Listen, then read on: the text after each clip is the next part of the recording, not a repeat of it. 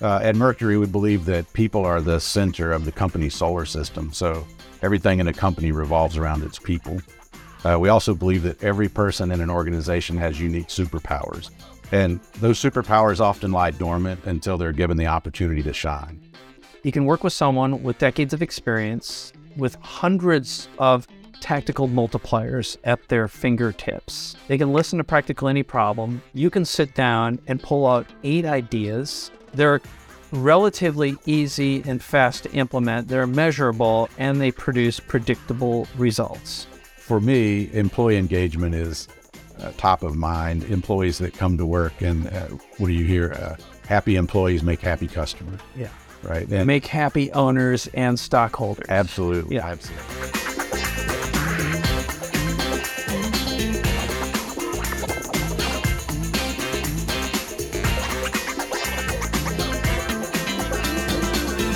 Everyone, welcome to Capability Amplifier. This is Mike Koenigs. This is my friend, Brian Howard.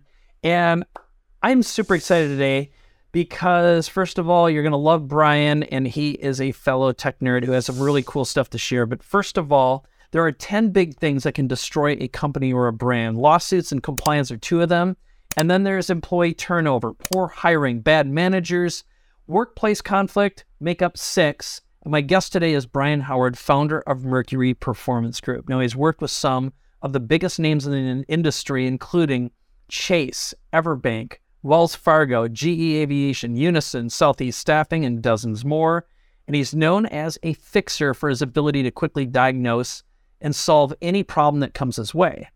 And when it comes to HR, performance, retention, and anything else that makes or breaks a company, everyone needs a guy. He's a visionary who asks great questions, diagnoses problems, and solves them with ease. And today, he's going to share the M-Factor Toolkit and give you a diagnostic quiz that can help you identify how well you and your company are performing. As I mentioned, he's a fellow tech nerd. He's using some of the coolest new tech to build out his training systems and deliver his IP at record speeds. So first of all, thank you for being here today. This is awesome. Thank you for having me. Awesome. Well, I know we're going to get into your backstory, how you started this business, and also just some of your really, really cool systems and strategies. But you've got this little story you often tell when you're on stage, the inchworm story. So why don't you begin with that? Sure. So the inchworm effect, or the inchworm story that I came up with a long time ago, I noticed that inchworms move incredibly similarly to bell curves. And so I started thinking about the inchworm and watching videos and pulling up pictures and seeing those things. And what I noticed was an inchworm would flatten out and then build a peak in the middle, and flatten out and build a peak in the middle. And inchworms can cover an incredible amount of space in a very short period of time. So I started thinking about, how does that work for performance in a company? And it really works the same way. So if you think about the bell curve as the inchworm, the right side of the bell curve is where all of the great performers live. The left side of the bell curve is where the poorer performers live. And then everybody else in the middle is basically average. And the higher the average goes, the steeper the bell curve gets. Mm-hmm. So started thinking about, how can we use this to improve performance in companies? And came up with the idea that you walk into a company, you figure out who the top 20 performers are in the company, those people that are on the right side of the bell curve or on the head of the inchworm, and find out what they do great. These are innovators. These are top performers. These are people that no matter what you do to them, they find a way to improve performance and be the top performers. So we decided we would take the training and development approach and the inchworm approach and take everything those top 20 people or top 20% know and teach it to the rest of the organization. And what you end up with is a perpetual flattening and steepening of the bell curve. As the top performers innovate and learn and do new things, they move out front. Then we teach everybody in the middle how to do those things too, and everybody becomes a top performer. And that motivates the top performers to innovate again and learn and grow again. So basically, the bell curve moves to the right, just like an inchworm moves across a leaf or a tree limb. And so that's what we've been using going forward. And I think it's a great analogy for how performance improves and how companies can continually improve by paying very close attention to their top performers. Yeah. And as you were telling the story, the first time you told me, I wasn't listening the way I'm listening right now, but I was imagining the inchworm climbing stairs. It's not just a linear relationship. This thing creates increasing momentum, and it's kind of like the rising tides raising all boats. Yes. Too. So thank you for that. That story meant more to me the second time I heard it than the first time. Now, before we get into starting Mercury, you have some non-negotiable values, something you call the Mercury Manifesto. And I think I want to cover that before we get into your origin story, just because, again, as I listened to the inchworm story, I realized, again, something I hadn't thought of before when we were talking about this. So why don't you give us the Mercury Manifesto? I think that's a good transition point to the origin story. Sure, absolutely. So at Mercury, we believe that people are the center of the company's solar system. So everything in a company revolves around its people. We also believe that every person in an organization has unique superpowers, and those superpowers often lie dormant until they're given the opportunity to shine. We also believe that alignment and engagement are the hinges that swing open the door of high performance. Leaders are the key to unlocking the potential of people and teams, and one size just doesn't fit all. It's really about custom-tailored solution to create sustainable results for employees and for employee performance. And learning and evolving aren't really negotiable in a company. Some people think they are, but growth is really the only evidence for life in a company. If a company's not growing, it's dying. And then finally, we believe that empowered people transform organizations. It's good. Again, as I was thinking about this, listening to you the first time when you went through this with me, you're a guy who's lived these values. It's clear in all of your products you've created in terms of how you packaged everything that this is a reflection. I see the continuity in all the decades of your work, which leads me to my next question, is your origin story. You spent decades in corporate America before you got that entrepreneurial bug, and you had to move on and do what you're doing right now. So why don't you talk a little bit about the dominoes that led up to that and how that actually helped name and create essentially the relationship between the name of the company, what you're doing, and all these other pieces. I think then all these things are going to make a lot more sense to our listener and our viewer. Sure. Like you said, I spent a lot of time in corporate America, and my life is really two halves. The first half was trying to climb the corporate ladder, trying to do those things for everyone. So working to try to make myself better, but also being selfish and somewhat greedy. So I hate to say it, but didn't really care a whole lot about who I stepped on the way up. It was really just about being competitive and really growing as a person, and the cost didn't really matter. That caught up with me. I had a really bad marriage. I was a smoker, 2.5 packs a day, and working crazy hours, 18, 20 hours a day. It was really all about the grind more than anything else. And I did that for quite some time, and one day ended up flat on my back in a hospital room after a triple bypass surgery. And so that'll teach you some lessons really quick. Yeah, sure will. So obviously something had to change. And so the first thing I had to change was the stress in my life. And happy to say that I met my wife, Erica, at this point. And so she was a big part of the turning point in my life too, and is still my partner and best friend today, which is great. But the main thing was I learned that I needed other people, that I couldn't do this on my own, and that, climbing that corporate ladder was really a fruitless endeavor in the end, and that what it's all about is helping other people, and just realizing that you can't do things on your own. You need other people. And so I continued to work in corporate America, but I had a different approach at this time. And it was an approach of gratitude and generosity. And so all the corporate jobs I had after that, up until opening Mercury, I kept those things in mind. So my wife and I traveled to Italy, and we were out visiting wines. I love wine. I know you do too. Yep. Yeah. So we were out visiting wineries and doing wine tastings, and I was thinking about, I want to do something. I don't know what it is, but I want to do something. And so we were thinking, and we went to a winery called Monte Mercurio is the winery, and it was great. I know that as I was sitting there thinking about the god Mercury that the winery is named after, and the hill that it sits on is the Mount of Mercury. And so I started thinking about that and thought, well, Mercury was a god of commerce, a god of communication, god of speed, of course, known for his speed. And so I started thinking about all of these things, and it started being basically the foundation of what I wanted to have as a company. And so we left the winery. We bought some wine, of course. Yeah. I can't imagine that would happen in Italy, right? And we traveled back home, and as Erica and I talked about it a lot, we decided that Mercury was the right name, the right representation for our company.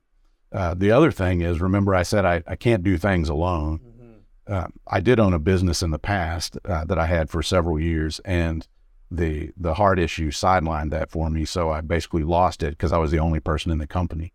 So I took all of the ideas from Mercury, and I also said, I don't want to do this by myself. I want to bring other people along. And so hence the name Mercury Performance Group. And that's what we're doing now, is bringing other people into the fold and sharing our ideas and capabilities, but also being generous with the ownership of the company.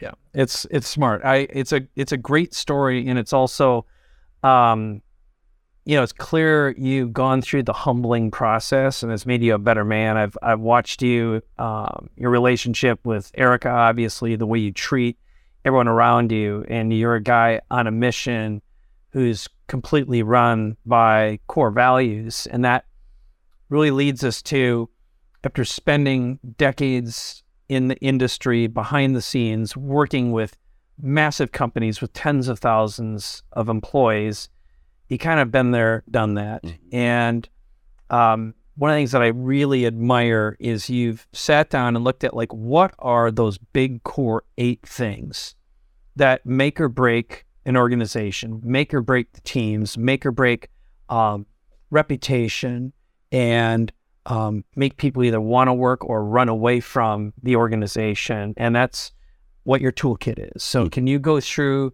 the 8 components of the M-Factor toolkit, what those are, and then we'll get into some of the diagnostics, because knowing how you do what you do and identifying and then fixing them is obviously why we're here today. Sure. So the 8 pieces of the M-Factor toolkit are related to performance, employee retention, employee engagement, customer engagement, reputation, and that can be employer brand or company brand. Yep. Interpretation, which is really about avoiding or fixing conflict and communication within an organization.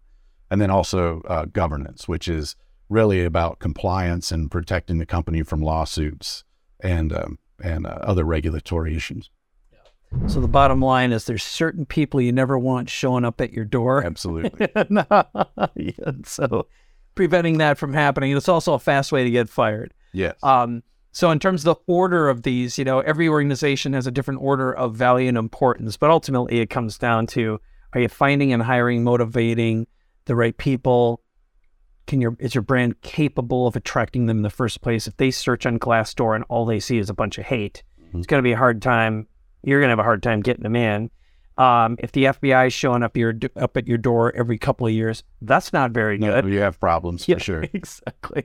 And then also, are your employees engaged? Are they living by the rules and the values? And are those even visible? Because, the way I describe this is, if someone asked me, do you know who the CEO of your cable provider is?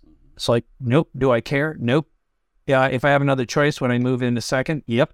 I have zero loyalty to them. I never hear from them unless they're taking something from me or increasing the price. Like, there's zero loyalty. Mm-hmm. But when you look at what car do you drive, I've had Teslas for 12 years, and Elon's had his ups and downs in the media, but there isn't anyone else talking about flying to Mars and doing something about it. And he kind of beat NASA after doing what they're doing for 50 years, and he did it in less than 10. Yes. That's because something's going on there. There's some core values, the ways they find, they motivate, they train. And the same is true with other companies. Again, pick the brand that you're loyal to, whether it's a car or a phone or a computer, and ask yourself those questions, why? And these are things that for you've broken it down into formulas and tools, which leads us to the quiz. You've put together a diagnostic tool. This is the baby version because you do really, really deep stuff when you're actually engaged. But once you go through the 10 questions, that'll either make your the back of the hair in your neck curl and your toenails curl too, or you can go, okay, we got past that one. So you want to walk us through? Absolutely. So this quiz, this diagnostic, if you want to call it that, is done on a 1 through, or is actually a 0 through 10 scale, where 0 is absolutely not. It's a dumpster fire, and 10 is we're perfect. We don't need any help. We're doing everything exactly right. So just keep that in mind as I go through the questions here, and for the people that are listening out here, you can obviously score this yourself, and we'll talk about that at the end. Yeah. Either pull out a piece of paper, write these things down, score yourself 0 to 10 on all of them, and we'll add them up in the end and find out where you're at. Absolutely. So first question is how good is your employer brand reputation? And we just made a joke about a dumpster fire. You mentioned Glassdoor a little while ago. Yeah. So 0 would be it's a dumpster fire, but at least I got a 1 rating on Glassdoor. So so that's how to think about that. So that'd be a 0. The second question would be, how often do you feel overwhelmed, tired, and buried in the day-to-day, unable to see tomorrow? The third question on the quiz is, how much of your team is rock stars? Mm-hmm. The fourth is, how good is your employee retention? Okay. And what would you say is awesome retention other than people don't leave until they have a funeral? Or, I mean, like how, in your world right now, in the world of hundreds or thousands of employees or tens of thousands, what's the measuring stick for great retention versus? Sure. So a great way to think about it is, we just came through a period of time that everyone called the Great Resignation. Mm-hmm. And so there's a lot of companies out there that lost a lot of people. Those people moved on for various reasons. Obviously, pay is one of those reasons that people moved on for, but people also moved on because they didn't believe in the vision or mission of the company. They didn't feel like they had a purpose. They had a better offer of someplace that really excited them, someplace they wanted to go work. So retention is different in every industry. Some people, if they could have turnover as low as 10%, would be very happy. And then in other industries like retail, turnover below 50% would be leading the industry by a lot. I can tell you that during the Great Resignation and really throughout my career, I've seen many companies that turn over their entire workforce every year. Well, over 100% turnover. Unbelievable. Yeah, and it's not just unbelievable, Mike, it is unbelievably expensive. Yeah. So all of the effort that goes into hiring, and you get somebody in and you put them through the orientation, then you do new hire training, and then you get them on the job and you try to get them proficient in the job that you hired them for, and then they quit and go away and you have to do it all over again. So it's very costly. Yeah, that's a brutal way to live for sure. Yep. And so what's next after employee retention? Yeah. So next is what does the world think about your company brand? Mm-hmm. How happy are you with your current employee productivity? Scale of 0 to 10. Mm-hmm. How do you feel about your current level of compliance? We just talked about the FBI coming to the building. If a regulator has rented space in your office building, you're probably in trouble. Yeah, that's on floor 3, and then on floor 2, who moved in? Yes, exactly. So, how well are your employees aligned with your company's mission and values? Or do they even know what they are? Right. Yeah, life is so much more than than a list of values that's on the company bulletin board and nobody follows. Yeah. How much conflict do your team members have? And it's not just your team members, but everybody in the organization. How much conflict is in the organization? And then finally, the last question on the quiz, and I think this one's really important for everybody listening, is how confident are you that you have the knowledge, tools, and resources to fix these challenges? Very good. So this is your time, everyone, to tally up your scores. Where are you? Are you in the 0 to 30, and then are you in the 31 to 60, 60 to 80, or are you way past 80%? Probably not. That'll determine a lot of what we do next and how this is going to affect you, which I think is going to lead us to, our audience here. We've got a variety of people. We've got founders who are running organizations that are anywhere from single digits all the way up to 50 to 100. And then we've got hundreds. You've worked in the world of tens of thousands. Like out of all the companies that you've consulted for, with, or been a part of, who had the most employees? What was the highest employee count that you can think of? Probably Chase, somewhere around the 350,000 employee mark. Unbelievable. So basically a decent sized town. That's basically New Orleans. It is. Yeah. Imagine all of New Orleans working for Chase. Based on some of the experience I've had with them in the past, there may be some people. Anyway, I won't go any further. But it's hard. It's hard to have a company with a lot of employees. Yes, it is. So what I wanted to do, let's do some case studies, because the best way to learn, no matter what size you are, is to break down. And what I'm looking for from you is, let's find one of the companies that you've worked with that had big problems. What were the big problems? How did you go about diagnosing them? How did you use your M-Factor system? Like which of the tools did you drop in? Either you white labeled and licensed, or you implemented, and then what were the results and how long did they take? What kind of financial impact did they have? But I love case studies. Sure. You ready? Absolutely. All right, let's hit it. So we'll go first case study, mid-sized bank. Okay. So the mid-sized to you, just again, relative for the audience, how many employees is it typically? The less about employees and more about revenue and assets. Mid-sized bank, somewhere in the $30 billion mark. Okay. We had the opportunity to work with them, and the issue that we had at the time, the problem was that the Net Promoter Score that they had at the time, Net Promoter being the survey that goes out and only people who rate a 9 or a 10. So Net Promoter Score is the percentage of people that rate a 9 or a 10 on the survey. So their score was? Their score was in the 30s. Okay. So it was low. Yeah. And not just low for that organization, but also low across the industry as well. In addition to that, there was a new brand, so they were rebranding, and the executives didn't necessarily agree on the rebrand and on how to talk about that rebrand with the employees. Which basically translates into arguments about messaging. One guy would say this, another woman would say that. No consistency amongst training. Right. So which leads to all sorts of confusion and mess ups, I would imagine. Yes, absolutely. And then there wasn't even consensus on whether or not the brand should change. Okay. So there was some of that as well. And as you can imagine, with Net Promoter Scores in the 30s, there was a really high complaint volume as well. So we knew what the problem was. We went in and we did some analysis first, which is how we always start, is really just let's look at the situation and see what's happening, see where the problems are, where the gaps are, and it starts to give us an idea of how we can develop solutions to fix the problem. So for this bank, we did client and employee surveys. So we used the Net Promoter Score surveys. Some of those had what they call verbatims or written responses. And we also looked at employee surveys, engagement surveys, and otherwise. We looked at their existing training programs.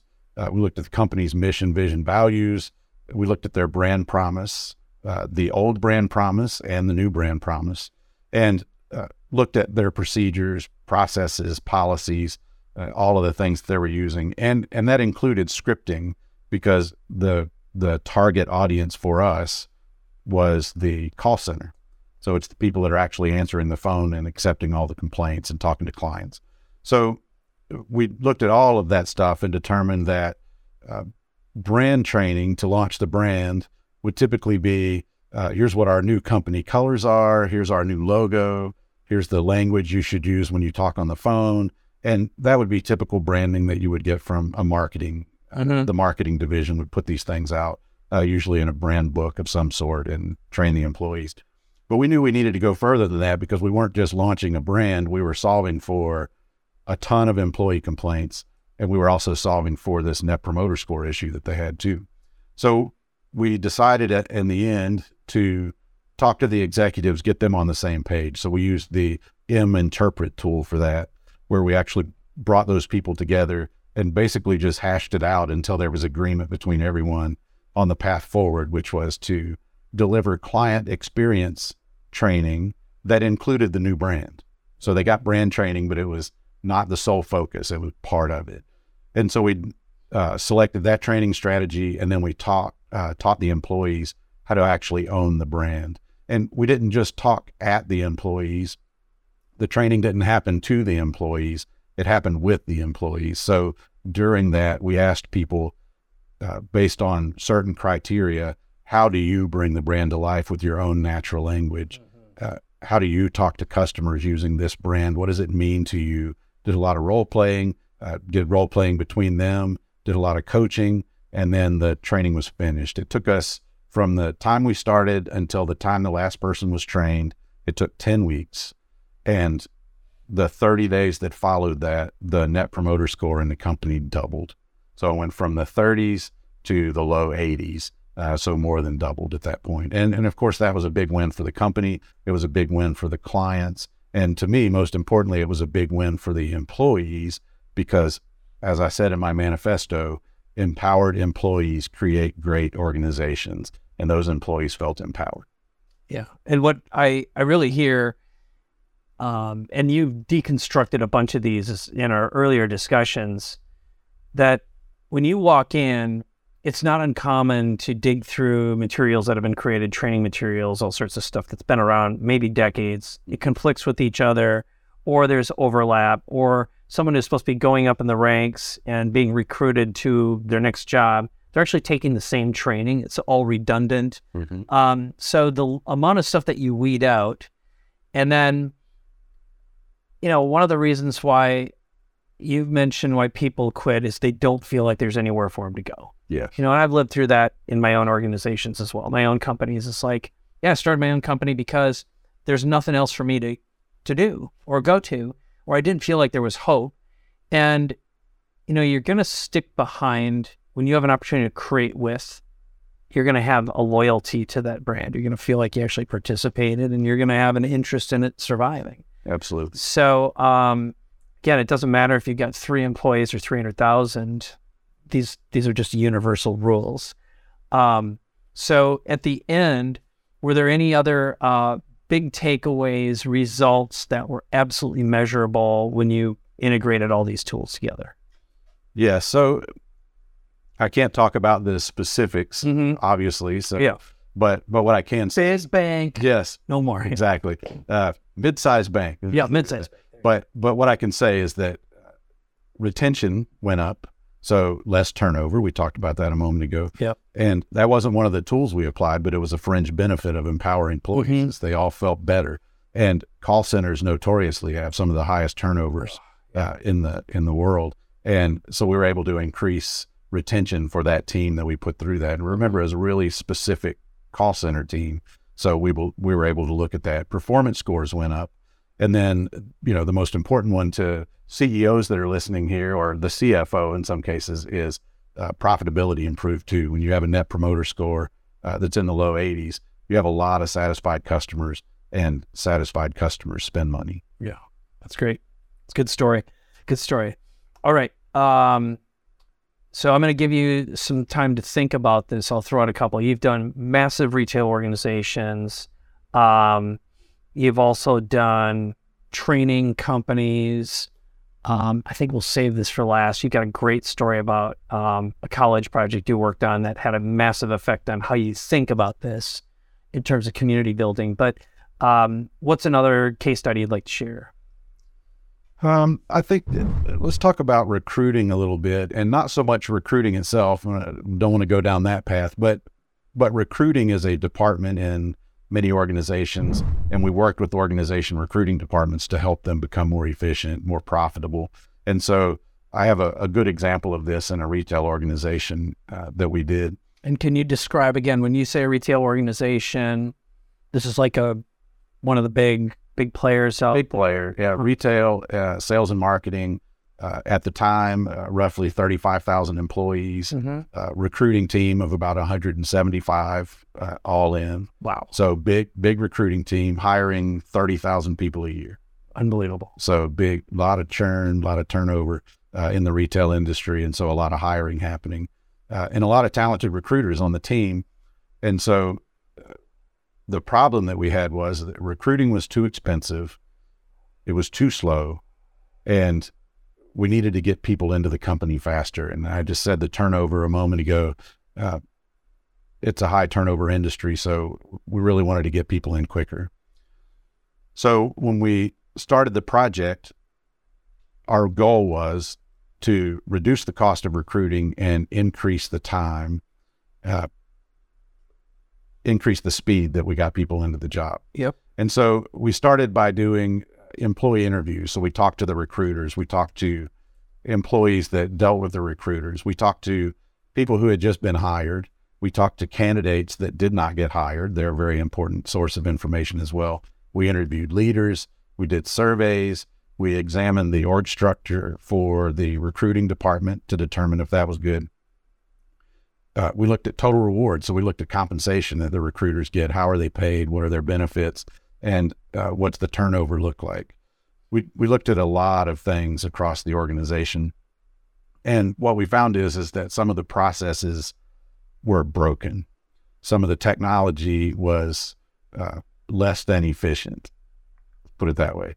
And the other thing that we found fit really well with my manifesto, which was every employee has greatness in them. They just need someone to help them unlock. Mm-hmm. So we had a lot of great employees in this recruiting group. We just needed to help them learn how to do it better, faster. And then more than anything else, we needed them to believe that it could be done better and faster. So we put a training program in place. We updated the technology. We went through with a fine-tooth comb every process in the recruiting department. We cut out all the fat. We made it a good experience for the recruiter, a good experience for the candidate, a good experience for the new hires as well. And in this particular case, we cut the cost of recruiting by 25%. Okay. And you had some really super clever ways you did that. So I kind of want to get into some of the technical stuff you did. And that's really creative. I think it's applicable to anyone because it's easy to get lost in the, oh my God, there's so many details here. And in any organization, how frustrated you feel working in an organization where you don't think for a second that anything you can do can actually make a difference. You're not going to get heard, that the norm is to become part of the grind and be the grind, and just you can't wait to get out of there, right? It just doesn't matter what position. And even you talk to C-suite people and they feel the same way, they get lost. So sometimes these little tactical things are the things that lighten you up and you're like, yeah, it feels like you're playing a game instead of going in for the grind. So what were some of the cool tactical things you did? My favorite thing that we did in this project was the recruiting department. I told you it was a pretty large recruiting department at the time. And so all those people are responsible for recruiting, but companies are responsible for recruiting. Everyone in the company is responsible for recruiting. And I used the phrase earlier that we like things to happen with our employees and not to our employees. Mm-hmm. So when we were doing the interviews with employees, we asked them, how would you like to get people into the company? If we asked you, how can you recruit better for the company? What can we do to help you? And we already had a referral program. It was being used somewhat, but not a lot. And most people, it was like a second thought. So we started talking to them, and they told us, hey, if we had something to give people that we could give them and they could apply using that it would help the conversation. It won't feel awkward, and it gives us something to talk with. And so we talked to them, we talked to the people in recruiting, we talked to the people in marketing, and we actually came up with business cards that explained what the company was doing, who they were hiring. It had a QR code on it, and it also had a place for people to write their names. We also created postcards that had the same information on it, that employees could write their name on it and then tack it on bulletin boards and put it up with their church or a laundromat or wherever they thought employees might be. And then we said, if somebody applies via this link and gives us your name, whether you know them or not, whether they're a friend or a family member or just somebody that was doing laundry after you put it up, we'll pay you a referral fee for it. And so it got the employees amped, and then the employees started going out and doing recruiting for us. And it was really amazing. We were able to track how many referrals came through that because of the QR code, obviously. So we tracked the number of employees that came through. We ended up hiring about 40% of those referrals and closed our staffing gap. Not completely, but made a lot of progress.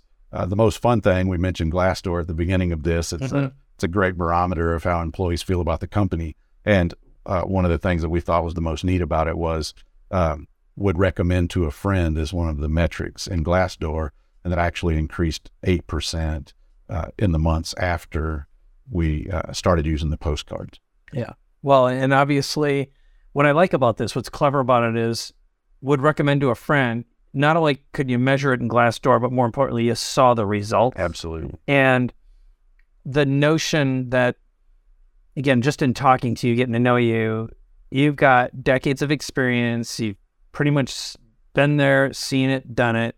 There's going to be a lot of people who will be like, yeah, but XYZ won't work for me. And I always like to say to people, look, you're a special person, but your problems aren't, and your business isn't different. There are universal principles that always work for all businesses. And anytime you can work with someone with decades of experience, with hundreds of tactical multipliers at their fingertips, they can listen to practically any problem. You can sit down and pull out 8 ideas. Most of them are going to work. They're relatively easy and fast to implement. They're measurable, and they produce predictable results. And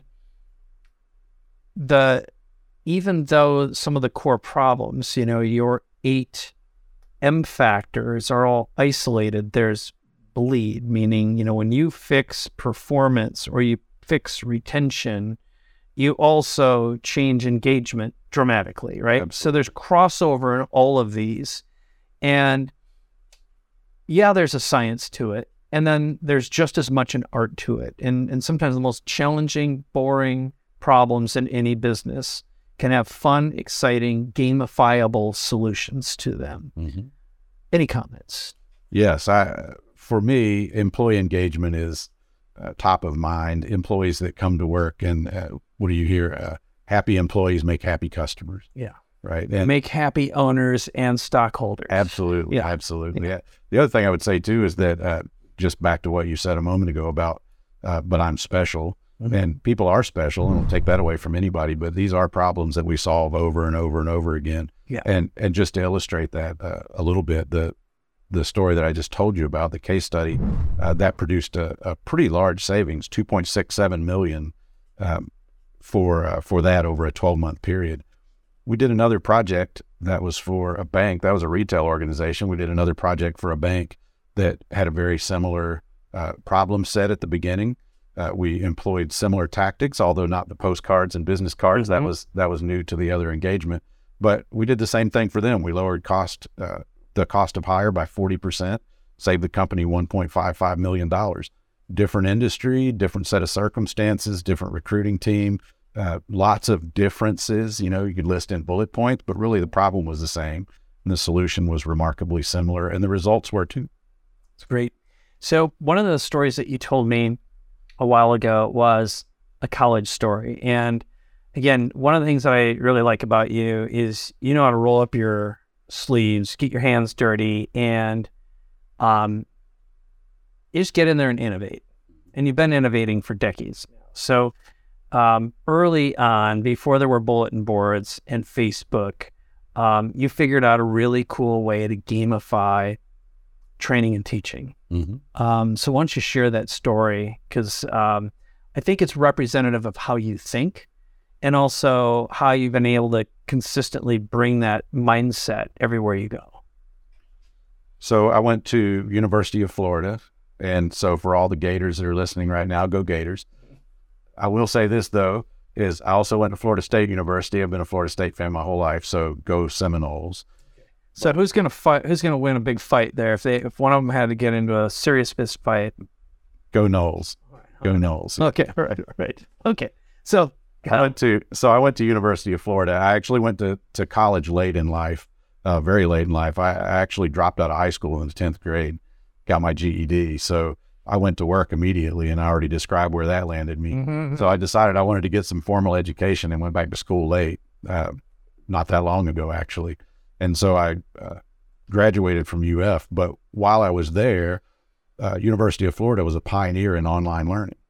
They were one of the first schools to put a completely online degree program out there for students. And I was fortunate enough to be one of the students that registered for it. It was a Bachelor of Science in Business Administration, 100% done online with videotaped lectures. So we would log into your computer at night or during the day or whenever you wanted to learn and watch the lecture, the same lecture that the students on campus watched in the classroom. You were responsible for watching it online. And then there were a lot of online activities that you had to do in their learning management system, and quizzes were proctored. So you had to go to a facility and they watched you take the quiz. So the degree program would be good. And we've come a long way since then, but this is what it was. So students really didn't have a way to talk to each other. They didn't really have a way to communicate outside of the academic discussion board that was meant for write a 2-paragraph post about such and such. So we recognized a gap. A friend of mine, Rick, we recognized a gap. We talked about it quite a bit, and I met him in the program, and we formed the Gator Online Student Association, called GOSA is the nickname for it. And we put it out there as just a discussion board. We thought we're going to build a discussion board where students can go and talk to students the way they want to without being under the thumb of the university or being in the LMS. And you know, obviously you can say some things that you couldn't say on a school-sponsored discussion board. So it really gave people an opportunity to build a community. And we figured we would get a few people. That would be it. It turned out to be so much more than that. And thousands of people registered for this online community. So we started offering tutoring as well, and it was all free. We didn't charge anybody for any of this. It was an experiment for me to see if how do you build a community? How do you use the technology that was available at the time to further learning? And so the whole idea was just to put it together and have it there for us. And it ended up being thousands of things. The University of Florida actually invited me and my partners in that to go around the country and speak at academic conferences and talk about how we were able to build a community in a school at the time when online learning was fledgling, and this is something that every school was struggling with. So it went really well, and I say it went really well because I met my wife at University of Florida, and she was a member of GOSA. And so we got to talk to each other for a while, and then met at a GOSA event, an in-person event, and then eventually got married and ended up on Mount Mercurio, where we formed Mercury. So nice. It was a great thing. Real funny thing, real quick, is I graduated, Rick graduated, Erica graduated. We left GOSA up and running. There were still people registering. Hundreds of people were registering per semester. And so we thought we'd keep it up. And then we basically said, we need to shut this down. It costs a lot of money to keep it up. And so we posted a note on our Facebook. We have a Facebook group. So we posted a note on our Facebook group, said we're going to shut down GOSA. And the people on the Facebook group started a GoFundMe and actually sent us money to keep GOSA open. So we kept it open for 3 years after that. And then finally, the technology started getting more difficult and spam and those kinds of things. So we had to shut it down. But what a great experience it was. And I learned so much, and I apply all of that learning every day in what I'm doing here with Mercury, where gamification and e-learning and the tenets of building a community among teams and employees. It's great. I think it's a great story. And again, it just goes to show how important it is to build communities, build rewards and awards and all that in too. So now we've got some great giveaways. I'm going to tell folks really quick. I've got one more big question for you, but if you go to mercurypg.com/free, Brian and his team have some really cool giveaways for you. A guide and a video, the quiz that you took earlier. There's a manifesto guide. There's an implementation video that shows how their team actually works, and also an opportunity to speak with Brian or someone on his team and schedule a strategy session, and that's at mercurypg.com/free. So here's my last question for you, Brian. And that is, you've been using some advanced technology to take what you have, which means you've got white labeled solutions that you can basically bring in and apply to any business type. You've got all these resources and tools, the M-Factor resources, but you're also using some of the latest in artificial intelligence to accelerate what you're doing. I'd like you to talk a little bit about that, because this is for sure the trend. Businesses that aren't implementing and using AI and some of the new advanced technologies are going to be left behind for sure. So talk a little bit about how you've embraced this. You've been using it now for quite some time, but what's a typical use case for AI and the advanced technology for training and improving businesses? Sure. So I will admit that I thought the AI thing was just a fad that was going to go away.